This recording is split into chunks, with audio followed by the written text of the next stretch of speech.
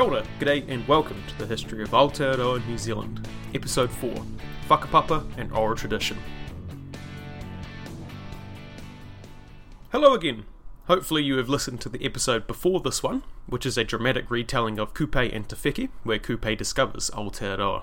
I say that as the reason I'm doing this topic now is due to something that happened behind the scenes in relation to that episode. So when I released that episode, I decided to pay for an ad on Facebook, because naturally I want the show to grow and get more listeners. I thought that episode was a good place to do it, as it was more exciting and interesting for a wider audience than the history facts we normally talk about that might initially put people off. Although I'm sure we all enjoy some juicy history facts, that's why you're here, I hope. Anyway, I was really proud of how that episode came out, and when I pushed it further into the void of the internet, what came back wasn't entirely expected. To put it simply, I got a reasonable amount of shit for it. I knew this was coming at some point. I know of other history podcasters who have been fairly vocal about their issues with people giving negative feedback due to not telling history the way they want. This was a bit different though. A number of people disagreed with the fact that I called it a myth, implying that it wasn't real. I'd always heard of the story of Kupe and Te Wheke as being called a myth. The website I got it off, which is run by the Ministry of Education, put the story in their myths and legends section. As it turns out, there are a number of people that don't believe it is a myth. They believe it really happened, or at least that Kupe was a real figure. Now I do apologise if I offended anyone by calling it a myth. That wasn't my intention. I just wanted to make something fun to try and bring the story to life. Kupe could have potentially been a real person, and there is such a thing as a colossal squid, so it's not impossible that he fought a large cephalopod. In saying that, this is a history podcast, and we need to be assessing evidence to determine what is historical fact. By that, I mean I personally think that the chances of Kupe fighting a giant squid is very slim to none. Giant and colossal squid are deep-sea creatures, and it is pretty rare that they come to the surface. Even rarer that they might try and attack a vessel. I don't wish to begrudge anyone who does believe that these stories are fact, but for the purposes of this podcast, we need to be using evidence and analysis as much as possible. So that's what this episode is about. We're going to talk about the oral tradition of Māori and Whakapapa, ancestry or genealogy, and how they were used in Māori society and why they might actually be more accurate than you think. Pre-European colonisation Māori had no written records, same as their Polynesian ancestors. They had no paper, no letters, and that meant everything was passed down through voice. Oral traditions throughout history are often considered useless and unreliable by cultures that do have a written record. Celtic Druids are probably one of the most famous examples, with the Romans thinking that their oral traditions held no weight and would fluctuate from generation to generation, or even person to person. Māori were no different. Many times, stories were looked on as unreliable by Europeans, all the way to even the 20th century, because they were memorised and passed down orally. However, we find that the reality, like a lot of things in life, is far more complex. You see, these may have been stories with impossible acts and larger-than-life characters, but that didn't make them not history. Stories, rhymes, repetition, poetry, and other similar methods were employed to help them be more easily memorised, but that shouldn't and doesn't diminish their usefulness or reliability. We also find that although different iwi might have slightly different variations of the same story or relay Whakapapa slightly differently, the broad strokes were always the same, and European scholars found that when they took a story from one tribe and told it to another, the second tribe agreed on most of the larger points, even if they disagreed on the details. So why would they bother with all this? Māori, of course, revere ancestors, and people naturally want to be associated with the most prestigious people or groups, since mana was so intrinsic to their society. But it was more than that. Whakapapa kept track of chiefly descent, connection to the Great Fleet, important marriages, fortunes in war, and other such things which naturally dictated your relationship with your neighbours, but also told you who had a claim to what. Whakapapa was very often referred to on the marae, the central meeting house used for social gatherings, or in our case, legal disputes, because it would determine who had a claim to land, resources, or chieftainship. Repetition on the marae also ensured Whakapapa and stories didn't change too much, making them even more reliable. It's essentially like Europe during the medieval period. People wanted to show they were related to a king or a lord so they could claim they rightfully owned a piece of land, or like many later rulers, trying to show they were descended from major figures like Charlemagne or Odin to increase their status. Just like medieval documents, however, Māori oral tradition wasn't perfect. For example, Māori whakapapa and stories were often interested in people of note, like heroes, chiefs, and other nobles, rather than disgraced individuals, defeated groups, or just the general common folk. Again, because people wanted to be associated with the best ancestors or lineages to try and increase their mana, which results in not a lot of information being passed down to us about those outside that scope. Also similar to European monarchies was people trying to do some leaps of logic or manipulate whakapapa. This was to try and make it look like they were related to certain high-status individuals, particularly chiefs, in an effort to lay claim to a chieftainship or strip of land from a rival. It's an interesting thing that these traditions fall into exactly the same caveats as written records found elsewhere in the world, despite the idea that just because they weren't written down, they would be like playing a big game of telephone. Sure, things got slightly altered and distorted, that's unavoidable like with any history, but since whakapapa was used to handle disputes, it was vitally important that it be accurate, or at least broadly agreed upon by groups in an area, as that was essentially their evidence in legal proceedings. In this way, whakapapa was also sacred. Whakapapa tupuna, arranging ancestors, was mostly restricted to those who were educated in genealogy.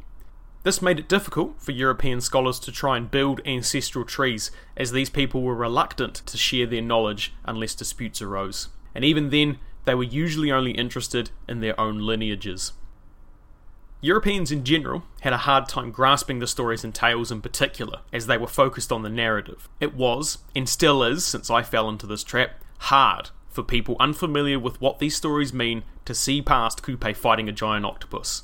For Māori, it was more about the names of people, places, geography, the genealogy.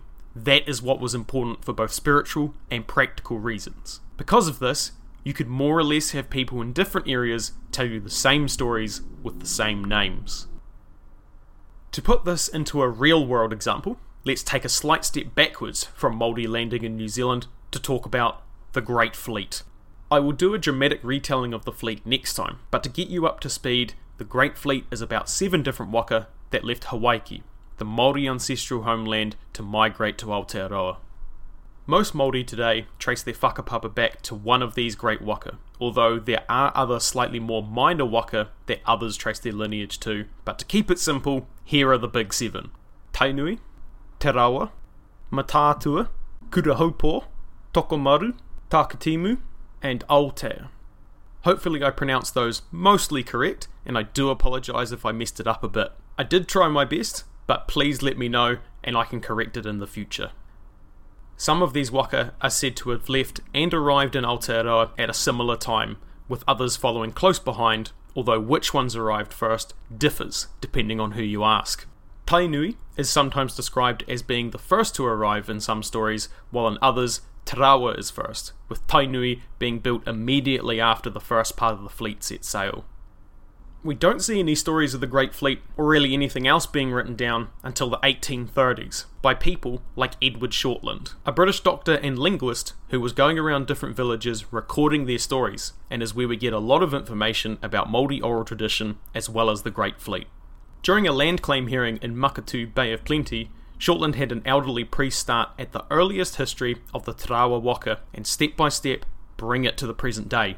He then took this to other tribes in Tauranga and in the Waikato, who were quick to point out any misrepresentations the priest had made, but accepted it was generally correct. Again, we see this a lot with other whakapapa when we cross-reference them from one iwi to another. Te Rawa and Tainui actually have a bit of interesting history, as in most accounts they have some sort of dispute. In one account, the two crews argue over a beached whale. In another, Te Rawa feel uncomfortable sailing without a priest, so they invite a Tainui priest on board to bless the waka, but sail off before he can get back to Tainui. There is also another account of the Tainui crew burning the Te Rawa waka once in Aotearoa, which is then responded to by killing the Tainui chief. We don't see this level of connection between other canoes, but it does show that the animosity and hardship which they tried to leave behind in Hawaii followed them. Although the waka thus far mentioned are somewhat historical, there are others that are thought to be mostly mythical, as they brought the people with them who would become the mountains and features of the New Zealand landscape. The stories about those waka reinforce the idea of whakapapa and its spiritual importance, since their ancestors weren't just the land in the sense that they were buried in it. They literally were the lakes, rivers, and mountains. Takatimu also takes on a slight mythical status, as it is the only waka to make it to the South Island and was potentially shipwrecked in Southland, becoming the Takatimu mountain range. Either way, scholars think that there likely wasn't a single great fleet, with each waka being a double canoe carrying approximately 150 people, as some have suggested. It's probably more likely that multiple smaller fleets became single big waka over time in an effort to more easily remember and pass on that knowledge and tradition to the future. There is also some mention of when the fleet arrives, they encounter people who came before them. As mentioned in the previous episode, the chance isn't high that there was a population before the large-scale migration by people that would become Māori.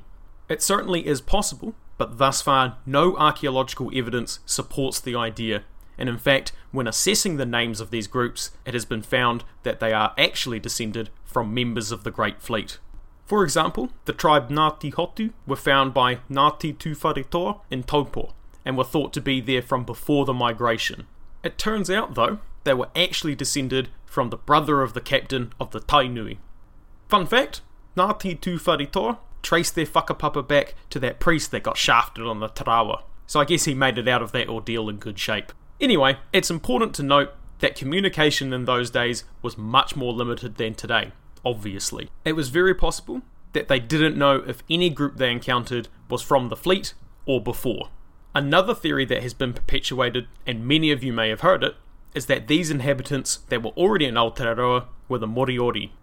I don't want to spend too much time on this, as a lot of it is pretty racist, such as using craniometry, the measuring of the skull, which, as you can imagine, was used to justify all sorts of things, including segregation in other countries.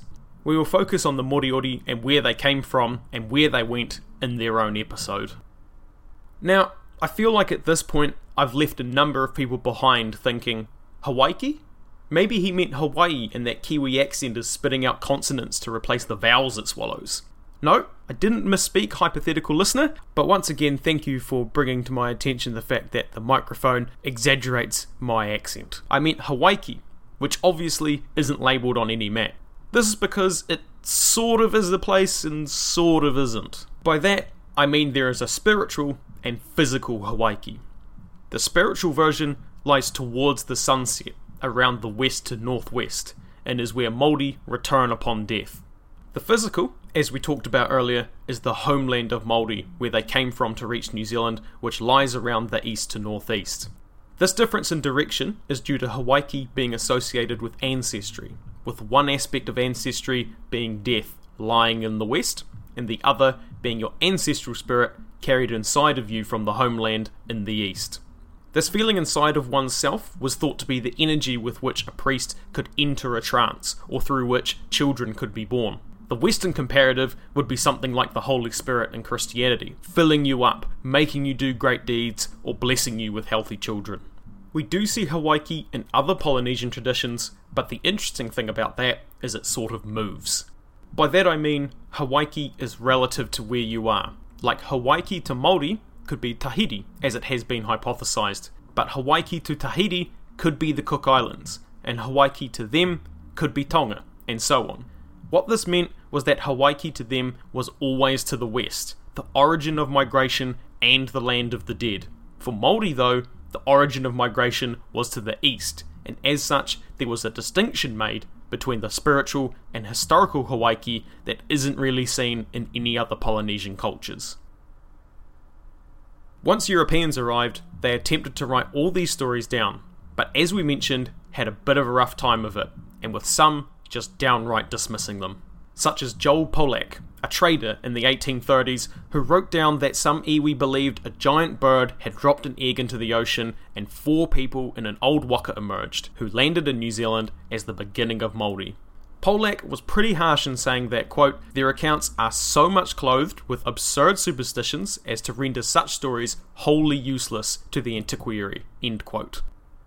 At one point, some people like Percy Smith, who was the founder of the Polynesian Society, tried to put all the whakapapa and stories into one single cohesive history. This was an attempt to make the slightly differing versions of Māori history easier to understand for Pākehā, foreigners, and to also use in legal proceedings. So in 1913, one volume was written, followed by another in 1915 titled The Law of Wharewānanga, the Law of the House of Learning. As you've probably guessed, it was a bloody shit show. The first volume was on mythological themes, with the second on tribal tradition, and the book was touted as a master narrative of Māori history, and it came close to becoming, quote, the final victory of paper and print over memory and voice, end quote. Naturally, the book came under fire from multiple sides. One Bishop Herbert Williams in 1937 argued that the main informant for the law, Te Mātauranga, was influenced by Christian teachings, and that the Te Reo Māori translations were often bad, among other things. He also observed that at least part of Te Mātauranga's scribe's manuscript was chosen from alternate accounts by popular vote, which I can't even begin to get into why that is just a terrible thing to do. In 1925, another scholar, Te Rangihiroa, the Vikings of the Sunrise guy, generally accepted the sequence of events in the law, but worried about the credentials of many stories, more or less saying that it was bollocks, because they had thrown together so many stories and details into one Frankenstein story. Oh, but wait, there's more. Further analysis in the 1970s led further credence to the idea that the law was just a terrible piece of history, exposing injections of European knowledge, false attribution of sources, and shifting of material to reinforce the narrative, very little of which corresponded with the manuscripts claimed as its sources. Even as recent as 1994, David Simmons observed that, quote, what words were Te Mātauranga's have been lost in the retelling and rewriting, end quote. After all that, though, I think Kendrick Smithyman said it best in 1979 in reference to the historiographical methods of Percy Smith and his colleagues. Quote, one thing is sure about all this, it is not history, end quote. If you want to send me feedback, ask a question, suggest a topic, or just have a chinwag, you can reach me through email at historyaotaroa@gmail.com, or Twitter at History Aotearoa, or Facebook at History Aotearoa New Zealand Podcast. Aotearoa spelt Aotearoa. We're also now on Apple Podcasts, Spotify and Stitcher, so if you could give us a rating, that'd be sweet as. Haere tu atu, hoki tu mai, see you next time.